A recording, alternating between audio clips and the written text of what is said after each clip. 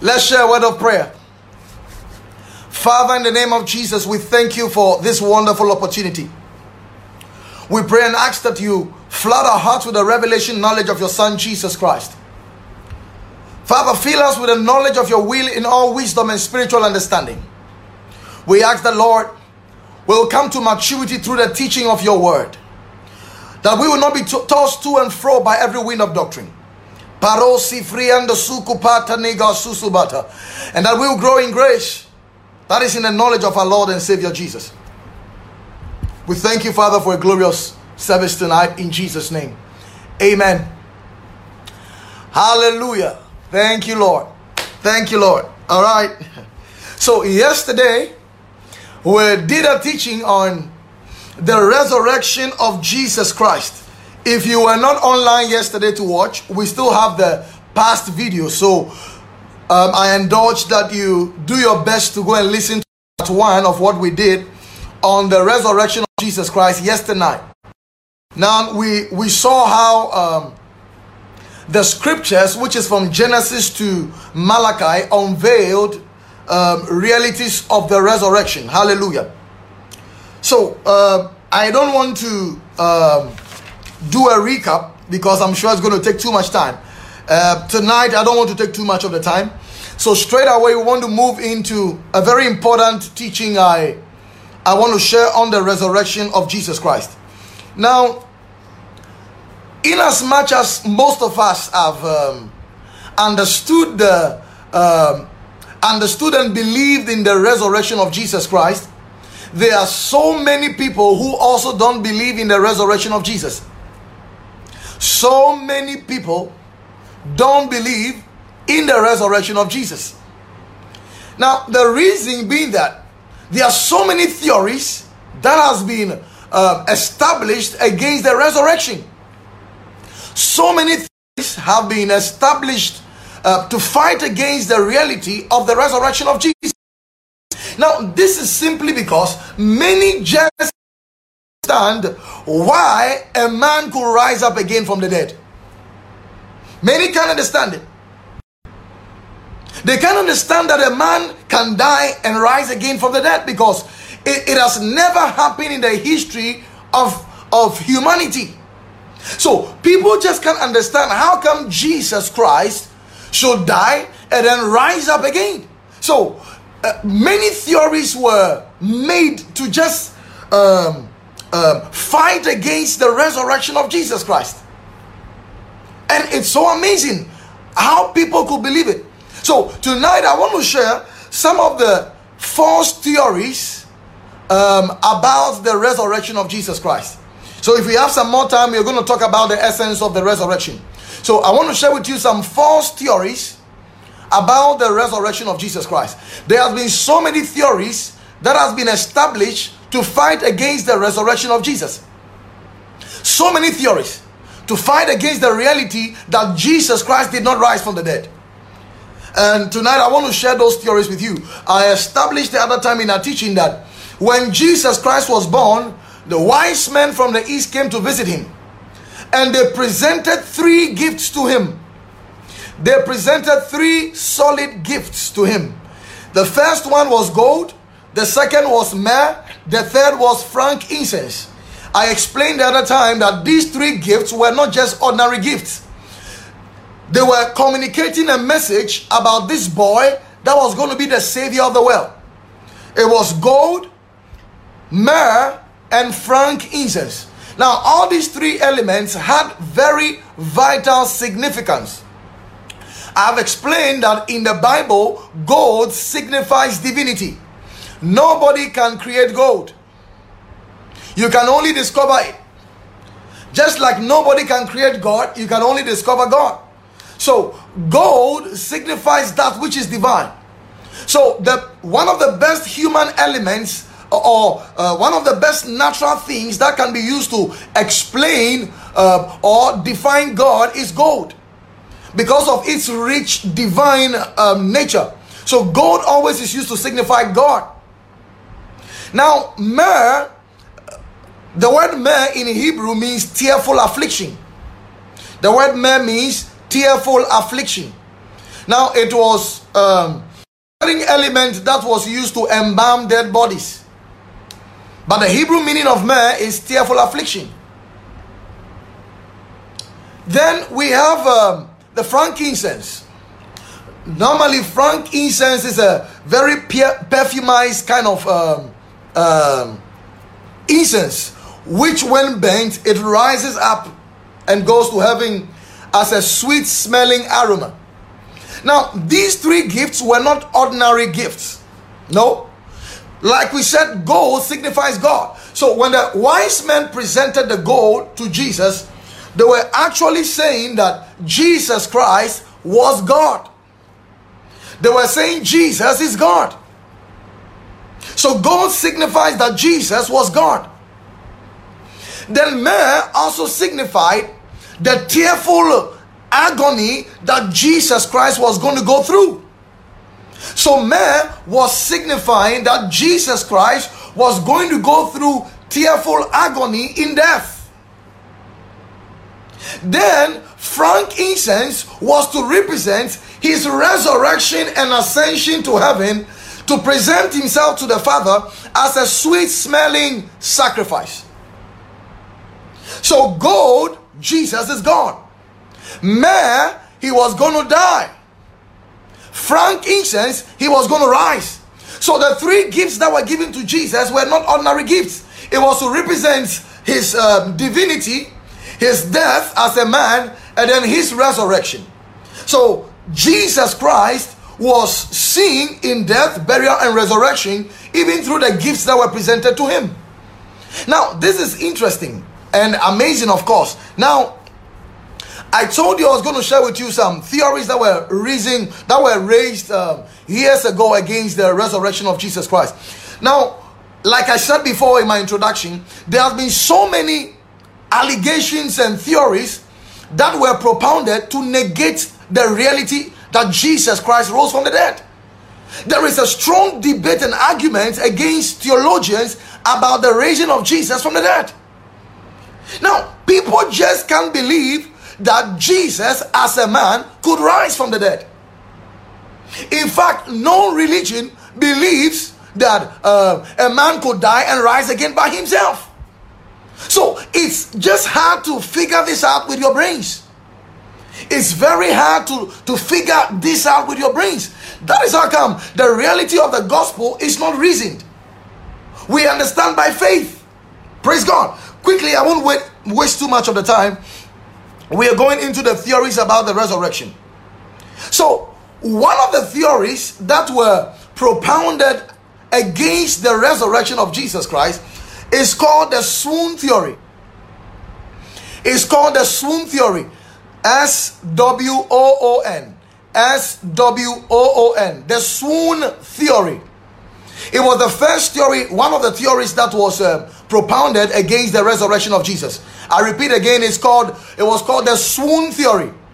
S-W-O-O-N. Swoon theory.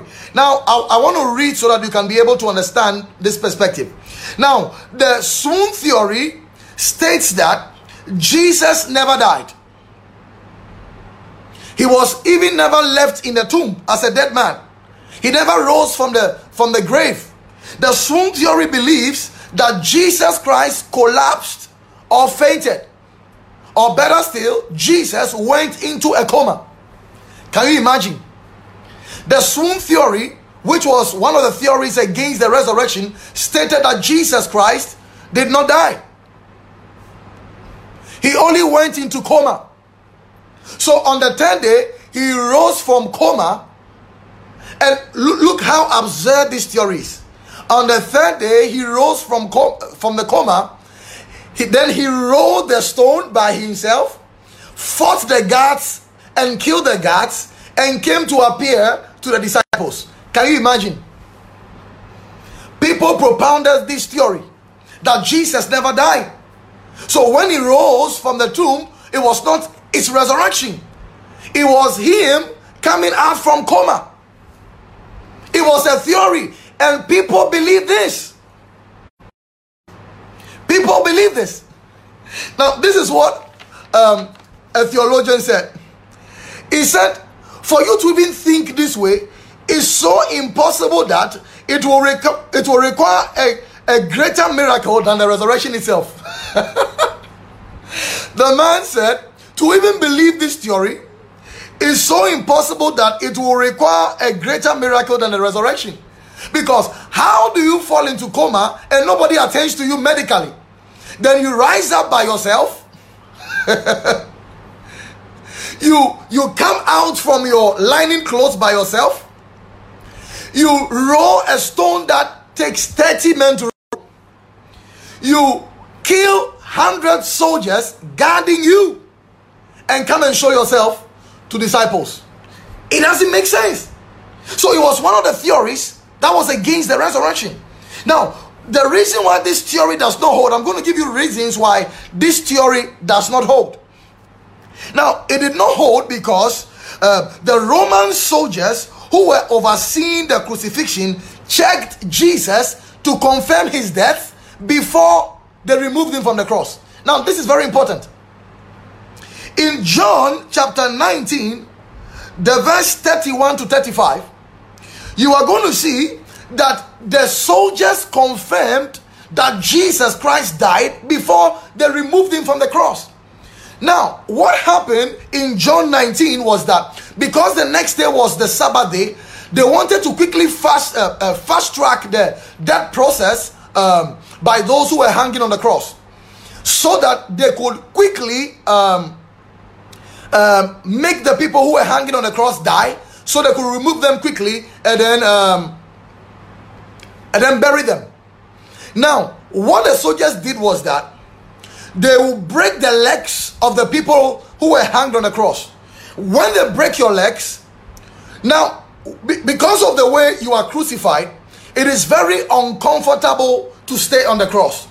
So normally, the people who were on the cross rested on their legs to help them to breathe. So they rested on their thigh and their legs to help them to breathe.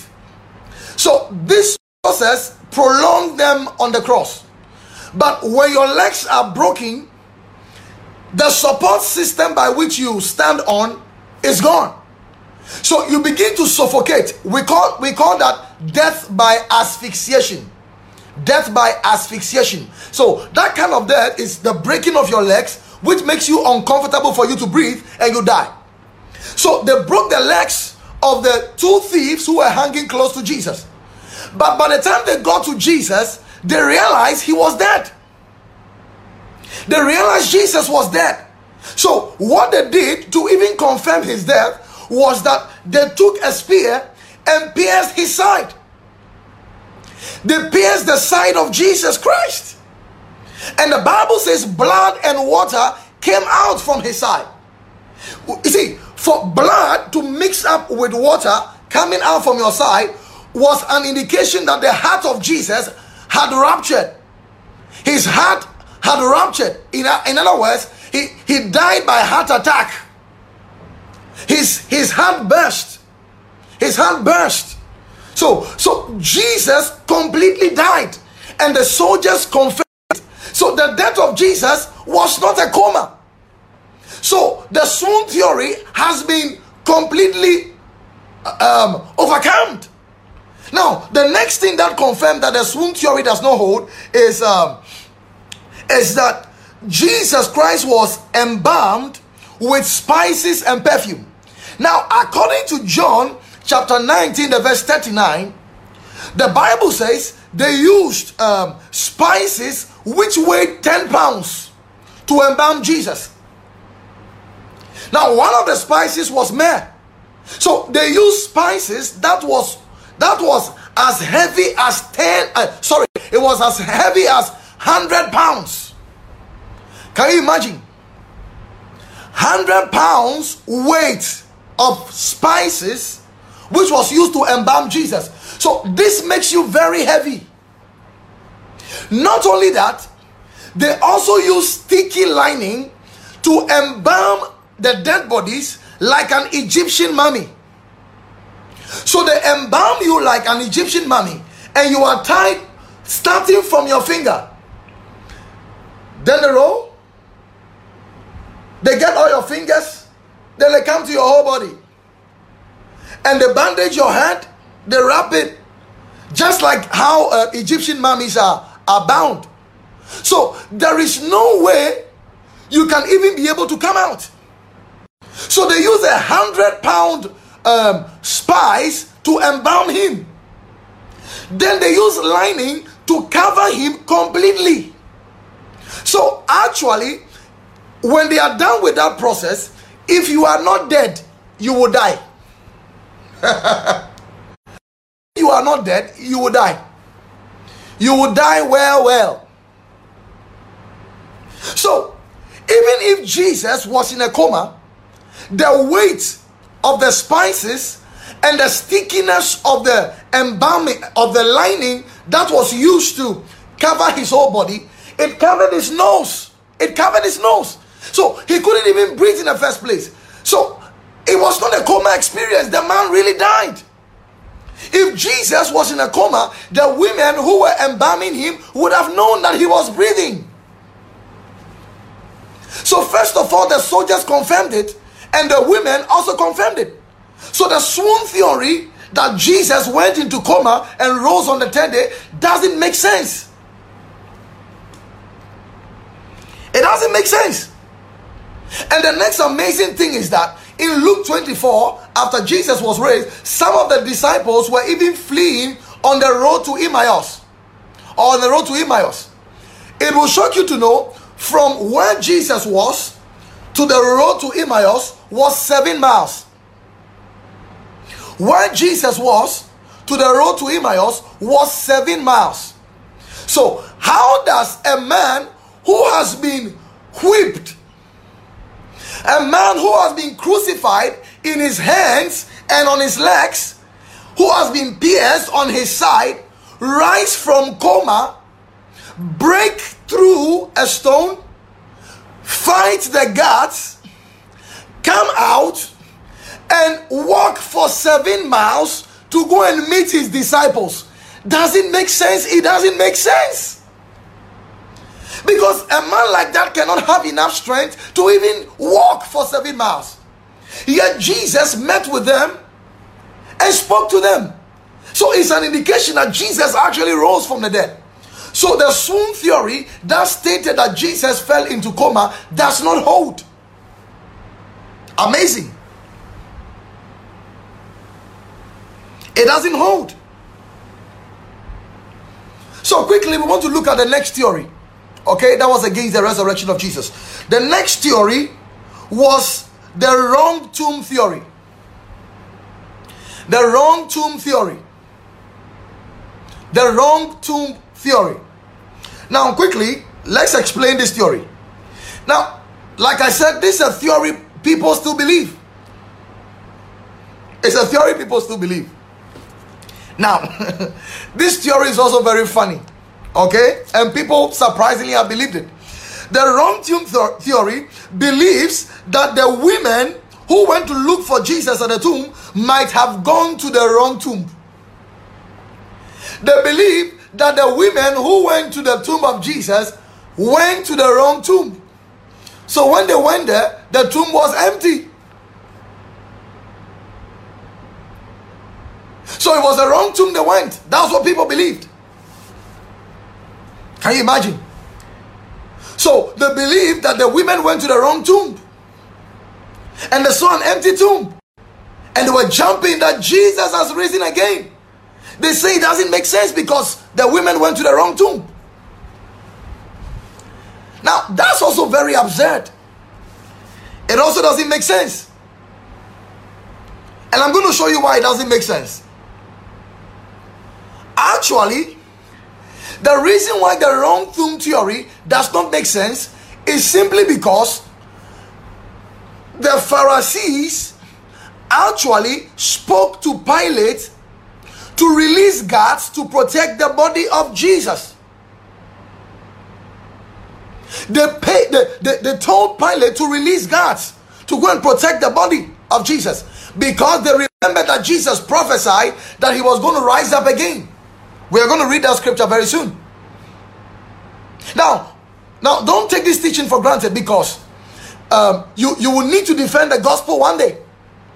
Someone will come up with this theory and you need to answer that person.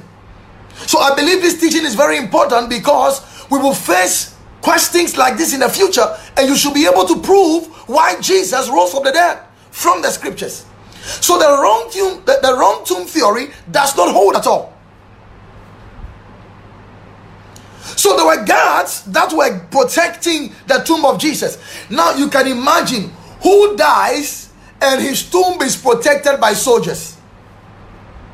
Who dies and his tomb is protected by soldiers? It doesn't make sense. So when you got to the tomb where people are buried, the only tomb that was guarded with soldiers was Jesus' tomb. So how could the women have missed that tomb? It doesn't make sense. The women couldn't have missed that tomb. They couldn't have missed the tomb.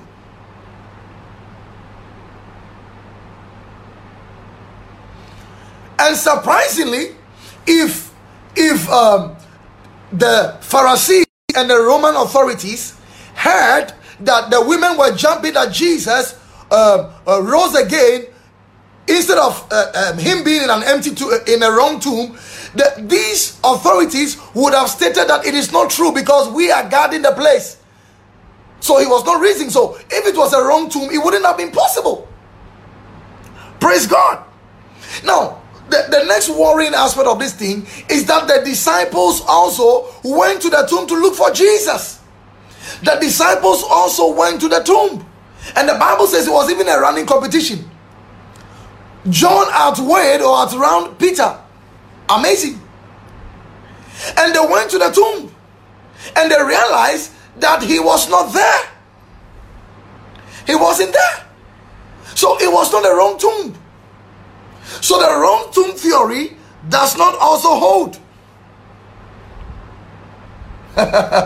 Amazing.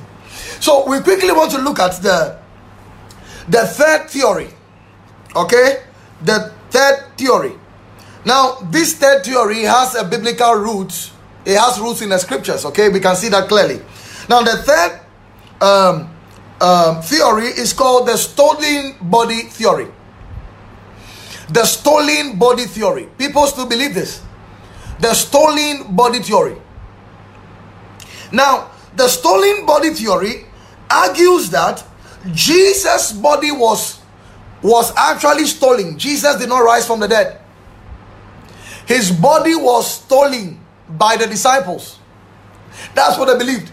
So they said Jesus' body was stolen by the women or the disciples or Joseph of Arimathea, because they buried Jesus in his tomb.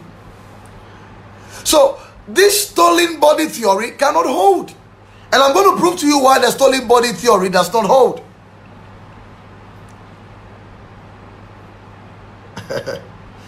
Now, you need to remember that the Pharisees, like I said, went to speak to Pilate and said to Pilate that this man, when he was alive, prophesied that he was going to die and will rise up again on the third day. So send guards to go and protect the tomb so that his disciples would not secretly go and steal the body. So Pilate listened to him, and Pilate sent guards to go and protect the tomb of Jesus so that nobody could come and steal the body of Jesus. So that was what happened. Now let's see if we can read some scriptures. Thank you, Lord Jesus. Matthew chapter 27, the verse 62. Matthew 27, the verse 62. Matthew 27, the verse 62. Matthew 27, the verse 62. All right. The Bible says, now the next day, that followed the day of the preparation, the chief priests and the Pharisees came together unto Pilate, saying, Sir, we remember that the deceiver said, while he was yet alive, after 3 days I will rise up again.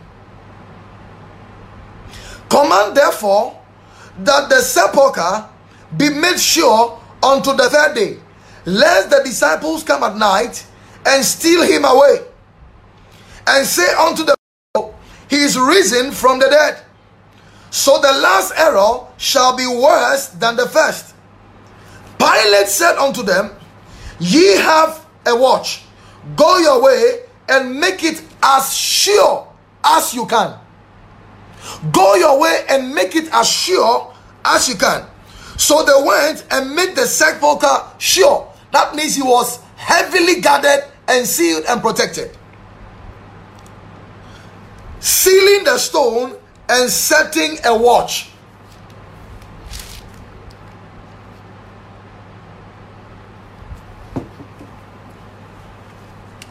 Sealing the stone and setting a watch. So they sent guards to protect and guard the tomb, so that nobody can be able to steal it. Now, it's amazing that the stolen body theory does not have any hold. And let's prove that. Now, number one, there was a seal that was placed on the tomb of Jesus. You need to listen to this. The seal that was placed on the tomb was actually a sign of authentication that the tomb was occupied and the power and authority of Rome stood behind the seal. Now, I want to read that again. There was a seal that was placed on the tomb. That seal from the Roman government was a sign of authentication that the tomb was occupied and the authority of Rome stood behind the seal. Now, many of you don't know what it means. To have a seal upon something from Rome means that anybody who breaks it is actually going to be punished with death. Those days, you don't mess up with the Roman government. You don't mess up with the Roman authorities. If you mess up, they will kill you. So there was a seal that was placed on the tomb from the Roman government. So you dare not go touch it. So number two, soldiers were placed at the tomb of Jesus. Soldiers were placed at the tomb of Jesus. Now, it is even believed there were more than 100 guards that were placed at the tomb of Jesus. More than 100 guards. Amazingly, according to history, these guards were running on shift. They were running on shift. And the shift system is not as if when this one is done, he will go home. Then the next batch will come. No. The shift system they were running was that those who are done with their shift will form a semicircle around the tomb and sleep. Then the next people who are sleeping are going to resume their duty and be at the tomb. So even those who were running on the shift and those who were resting were still resting close to the tomb. So they were actually running a 4-hour shift. So every 4 hours, a new batch comes to come and take over. So how do you go past through over 100 soldiers to go and steal the body of Jesus? It doesn't make sense. You will have to go past the sleeping soldiers before you get to the soldiers who are awake and are protecting it. So that theory did not make sense at all. It didn't make sense. Amazing. Now, it was also amazing that any soldier who sleeps on duty was punishable by death. You need to listen to this.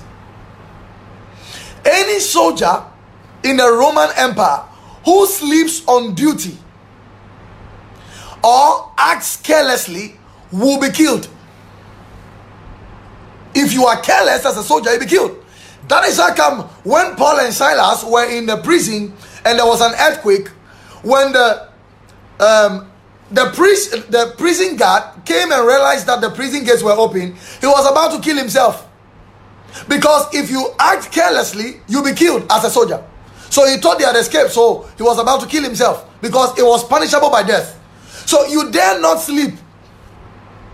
So how do soldiers who knew that their lives were at stake sleep or not be around for people to come in and steal the body of Jesus?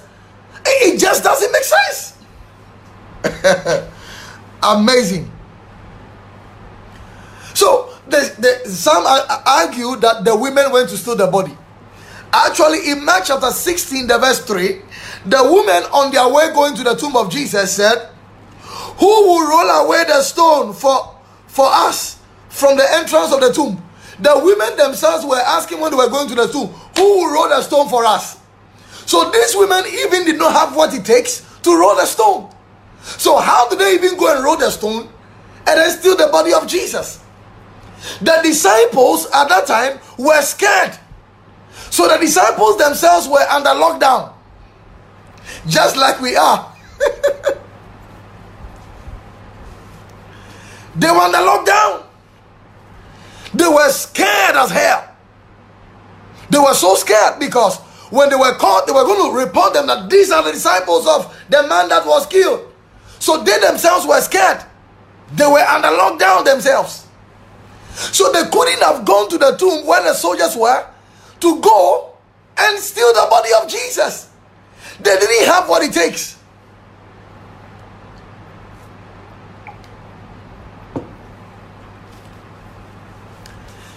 They didn't have what it takes to steal the body of Jesus.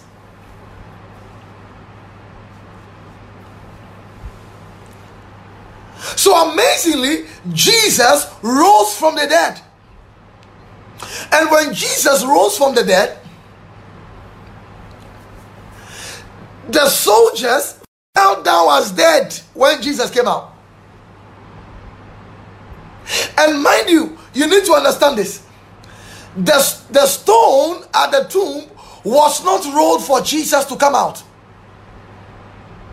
The stone was not rolled so that Jesus could come out. The stone was rolled so that men could see he's not there. I repeat it again. The stone was not rolled so that Jesus could come out. The stone was rolled so that men could see that Jesus is not there. It was rolled for men to see that it was an empty tomb. A completely empty tomb. Hallelujah. So they couldn't have stolen the body of Jesus. When Jesus rose up, the chief priests could not understand this reality when it was reported to them that Jesus has risen. So they bribed the soldiers to go and report this story that Jesus did not rise. His disciples stole the body.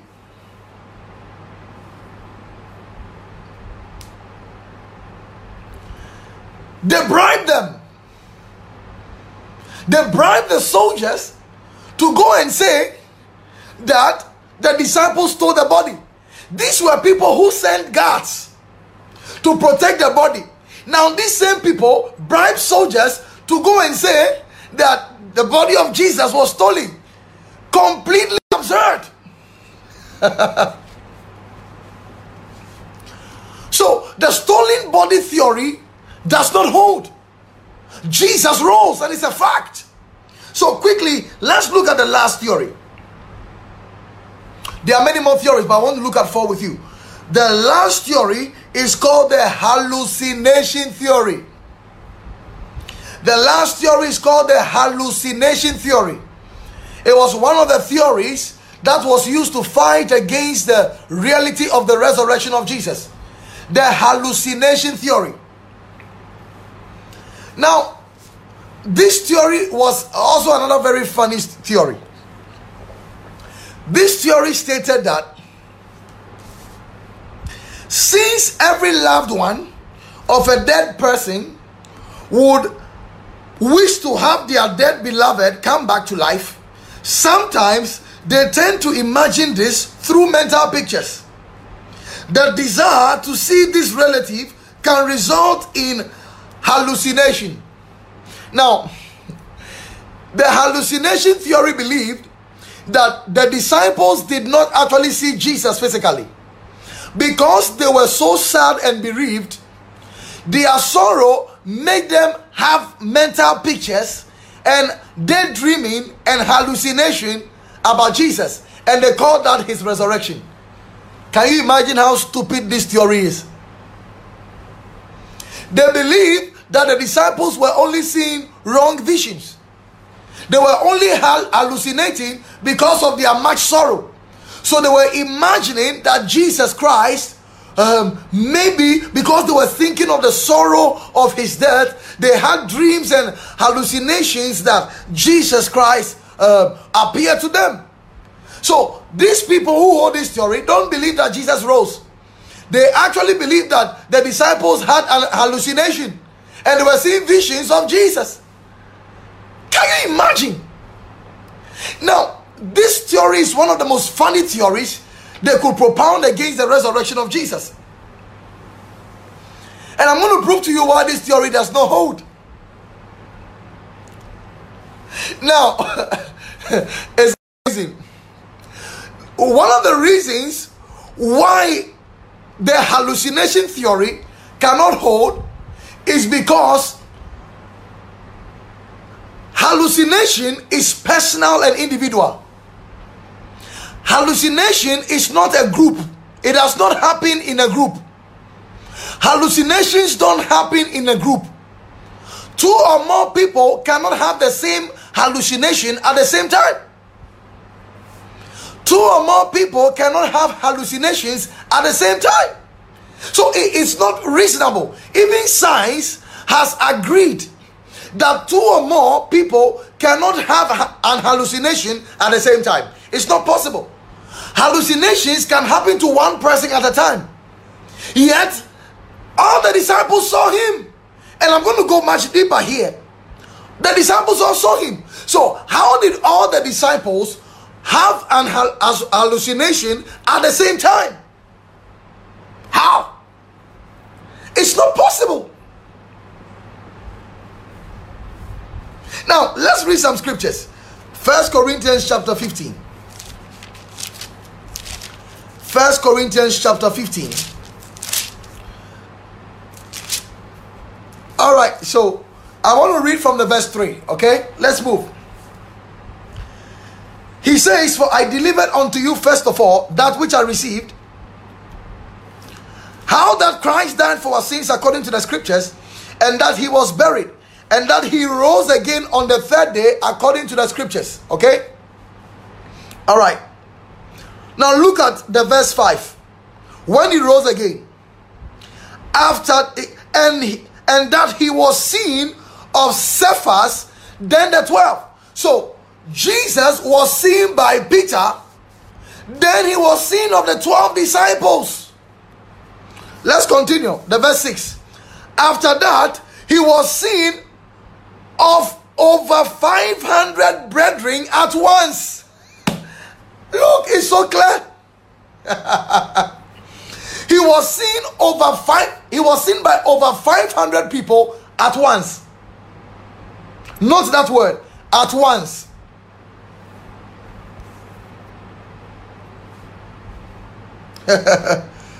Thank you, Lord. Of whom the greater part remain unto this present, but some are falling asleep. After that, he was seen of James, and then of the apostles, and last of all, he was seen of me also, as one born out of due time. Now, amazing. The Bible says when Jesus rose up from the dead, he was seen of Peter. He was seen by the 12. So, how does he show himself to the to Peter? Show himself to the 12. Show himself to over 500 people at once. At once. And then also to James. And to all the apostles that were recorded in the book of Acts. And you call that an hallucination theory. That Jesus Christ never rose up. The disciples were hallucinating. So that theory is completely stupid. Because more than 500 people cannot hallucinate the same thing at once. It's not possible. So the hallucination theory does not hold. Jesus rose. Now, this theory was propounded by a group of people called Gnostics. They were called Gnostics. Now, these Gnostics were very dangerous people. They did not believe in the physical resurrection of Jesus. They had a certain belief system. The Gnostics believed that anything physical is evil and everything spiritual is good. I repeat that. The Gnostics believe that anything physical is evil and anything spiritual is good. So, if Jesus entered into the flesh and rose up bodily, it's not possible because everything in this physical world is evil. So they rather believe that Jesus' resurrection was spiritual and that he showed himself to the disciples through an hallucination. Now, this is what makes us understand why John wrote what he wrote. So John was always fighting these people because we were given a wrong doctrine. So John begins in the book of 1 John by saying that which I've seen, that which we have seen with our eyes, which our hands have handled, which we have touched concerning the word of life. John also said, whoever does not believe that Jesus manifested in the flesh, he is the Antichrist. So these people did not believe in the bodily resurrection of Jesus because they could not believe that Jesus, who was God, who was in the spirit realm, could come into the flesh. So they were the ones who were propounding this theory that Jesus never rose. It was an hallucination. The disciples were seeing visions. But you see, you need to note that in the 4 Gospels, we have an account that Jesus Christ was touched. They touched him. Number 2, Thomas felt his wounds. Thomas felt his wounds. Thomas felt his wounds physically. Number 3, Jesus broiled fish. He broiled fish. He broiled fish and ate it with them. How does a man appear physically, eat fish, and you call that an hallucination? Does it make sense? As usual. So all these theories that were propounded, starting from the swoon theory, that Jesus fell into a coma, wrong tomb theory, that Jesus Christ was mistaken for the wrong tomb, the stolen body theory, that Jesus' body was stolen, and then the hallucination theory, all don't hold. They all don't hold. So I just disproved all those theories. Hallelujah. So quickly, we want to start something. So I quickly want to share with you something on the essence of the resurrection of Jesus. So the essence of the resurrection of Jesus. The essence of the resurrection of Jesus Christ. The resurrection is very important. The resurrection of Jesus Christ is very important. Get your notebooks.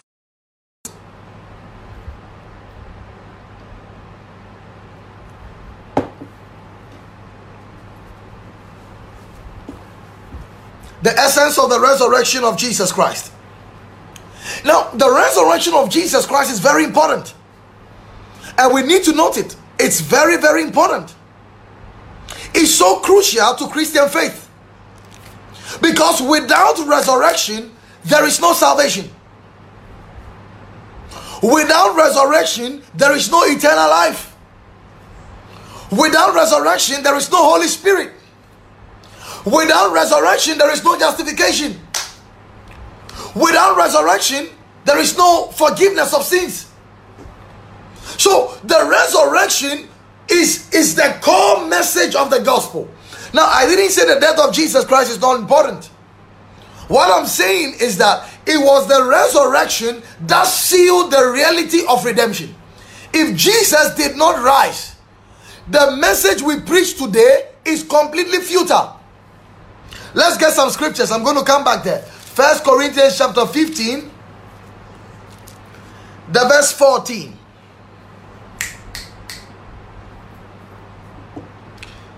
1 Corinthians chapter 15, the verse 14.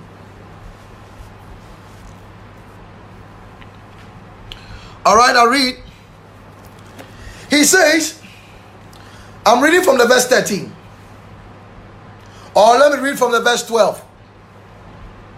He says, now if Christ be preached that he rose from the dead, how say some among you that there is no resurrection of the dead? But if there be no resurrection of the dead, then Christ is not risen.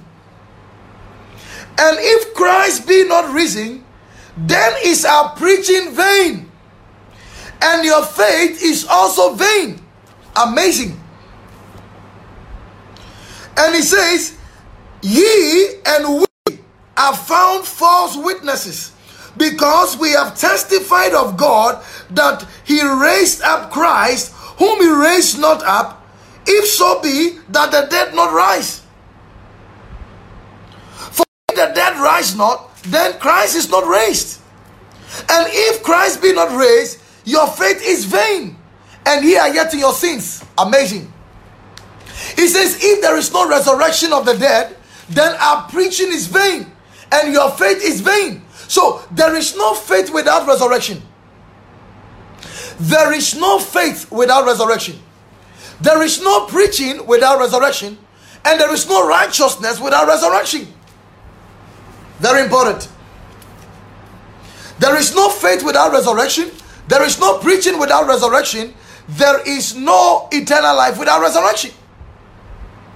So the resurrection is the core message of the gospel.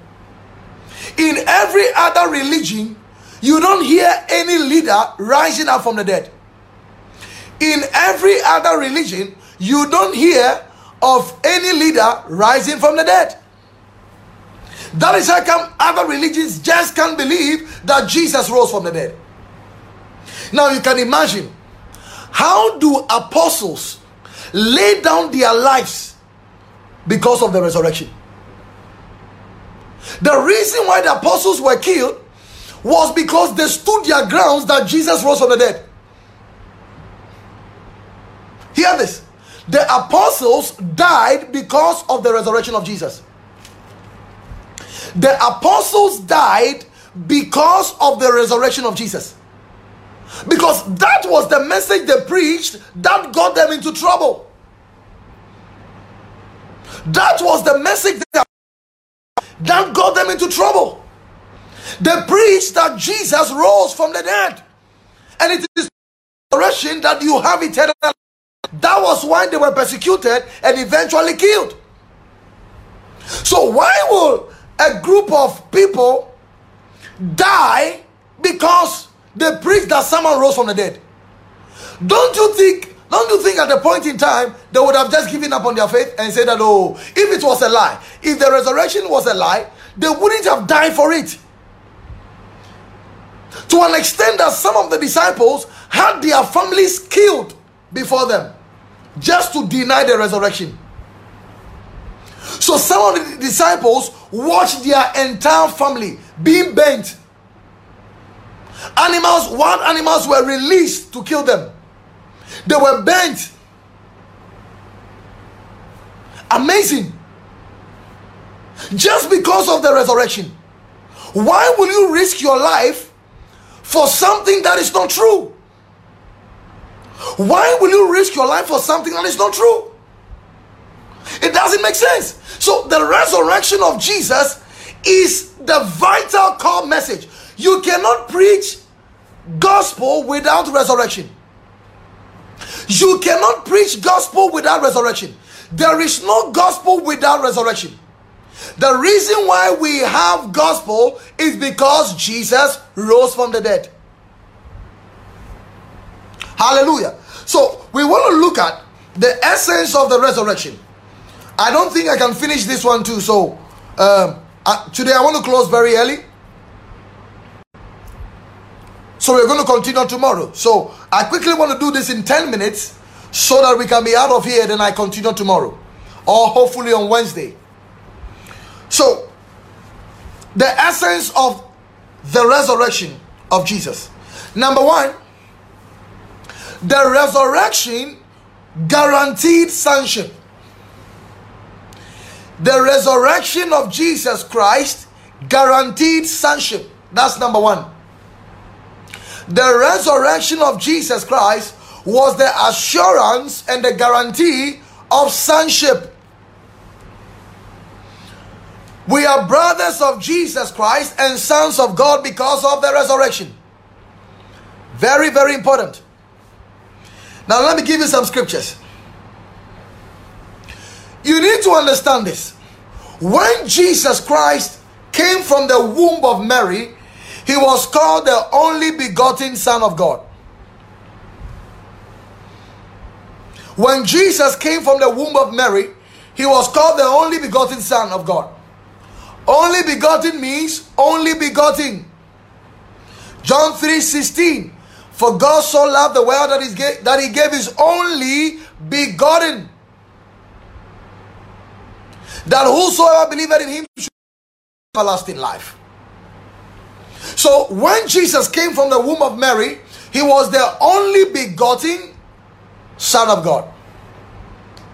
That means he was the only one. He was the only one that was begotten. But something happened and the language changed. When Jesus rose from the dead, that language changed. In the New Testament, you don't find anywhere where Jesus is called the only begotten Son. You don't find anywhere in New Testament teaching where the Bible calls Jesus the only begotten Son of God. No. When Jesus was born, he was called the only begotten. When Jesus was raised from the dead, he was called the first begotten. He was called the first begotten or the firstborn. So from the womb of Mary, Jesus was the only begotten. That was in incarnation. In resurrection, Jesus Christ was the first begotten or the firstborn. Let's take some scriptures here. Colossians chapter 1, the verse 18. Colossians 1:18. The Bible says he is the head of the body, the church, who is the beginning, the firstborn from the dead. The firstborn from the dead. So Jesus was called the firstborn from the dead. So when Jesus rose, he was no longer the only begotten of the Father.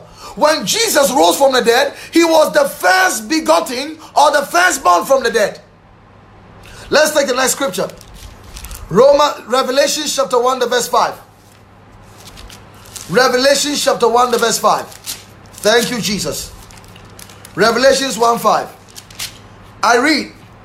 He says, and Jesus Christ, who is the faithful witness, and the first begotten of the dead, and the prince of the kings of the earth. Now watch that. He says, who is the faithful witness and the first begotten of the dead? The first begotten of the dead. So Jesus is no longer the only begotten Son of God. If those days you call Jesus the only begotten Son, fine. You wouldn't have any issue. But today, you can't call Jesus the only begotten Son, because Jesus is no longer the only begotten Son. Jesus is the first begotten Son. Jesus is the first begotten Son. Jesus is the firstborn.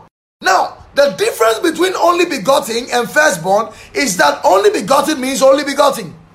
Firstborn means he's not the only one. I'm going to explain that soon. Let's look at the next scripture. Romans chapter 8, the verse 29. Romans chapter 8, the verse 29. Romans 8:29. Now I read.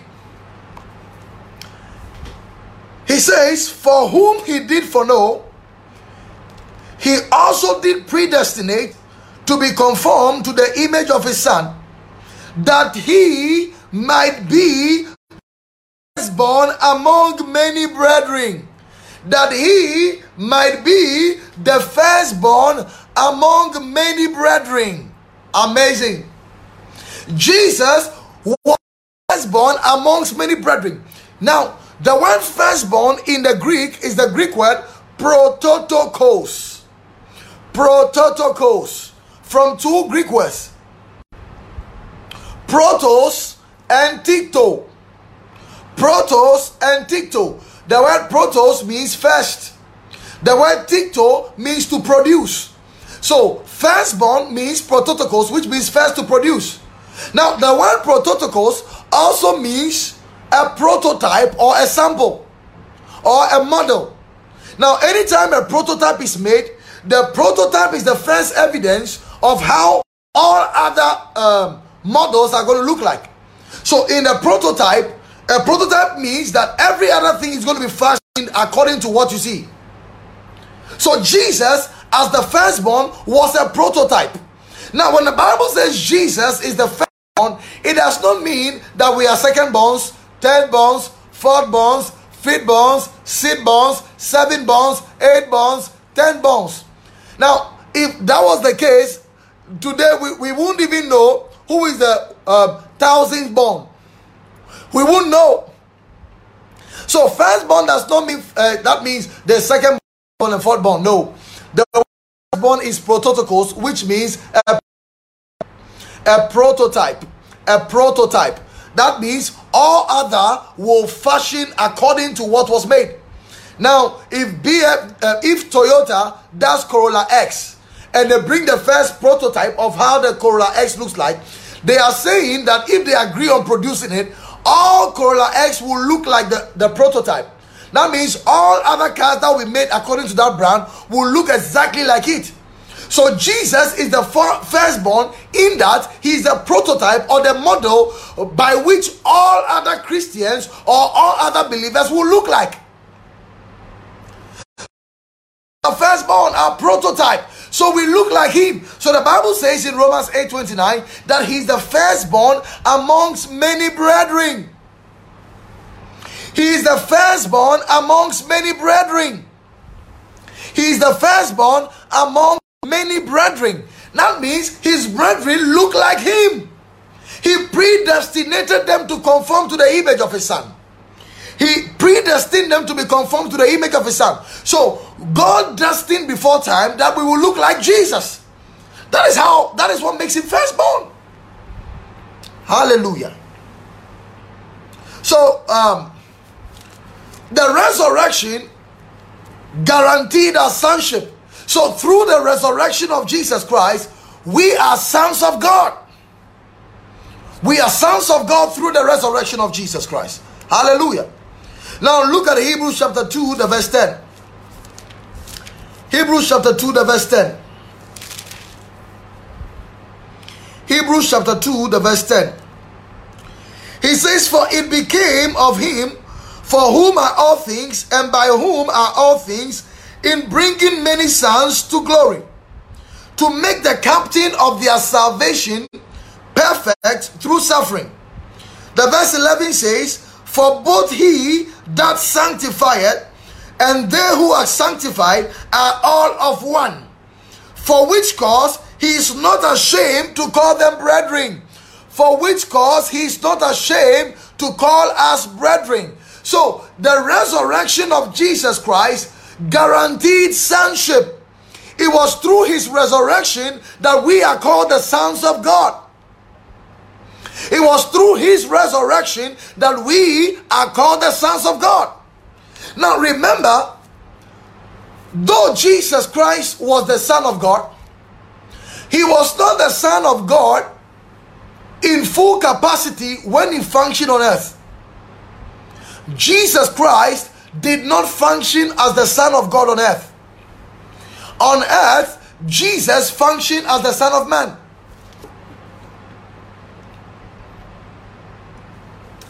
On earth, Jesus functioned as the Son of Man. So though he was the Son of God, he did not function as the Son of God.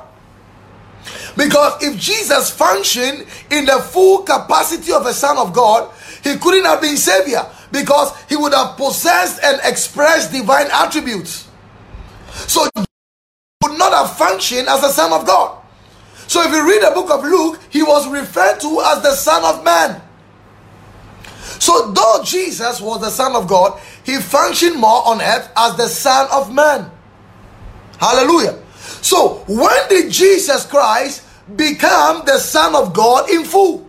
Or Jesus become the Son of God in completion? Now, let's see that in Romans chapter 1, the verse 3. Romans chapter 1, the verse 3. Romans chapter 1, the verse 3. Alright, so get your Bibles there. Let's read. He says, okay, let's read from the verse 1. He says, I, Paul, a servant of Jesus Christ, called to be an apostle, separated unto the gospel of God, which he had promised afore by his prophets in the holy scriptures, concerning his Son, Jesus Christ, our Lord, who was made of the seed of David, according to the flesh. So according to the flesh, he was made according to the seed of David. The verse 4 says, and declared to be the Son of God with power according to the Spirit of holiness by the resurrection from the dead. Let me read the verse 4 again. And declared to be the Son of God. So Jesus functioned on earth as the Son of God.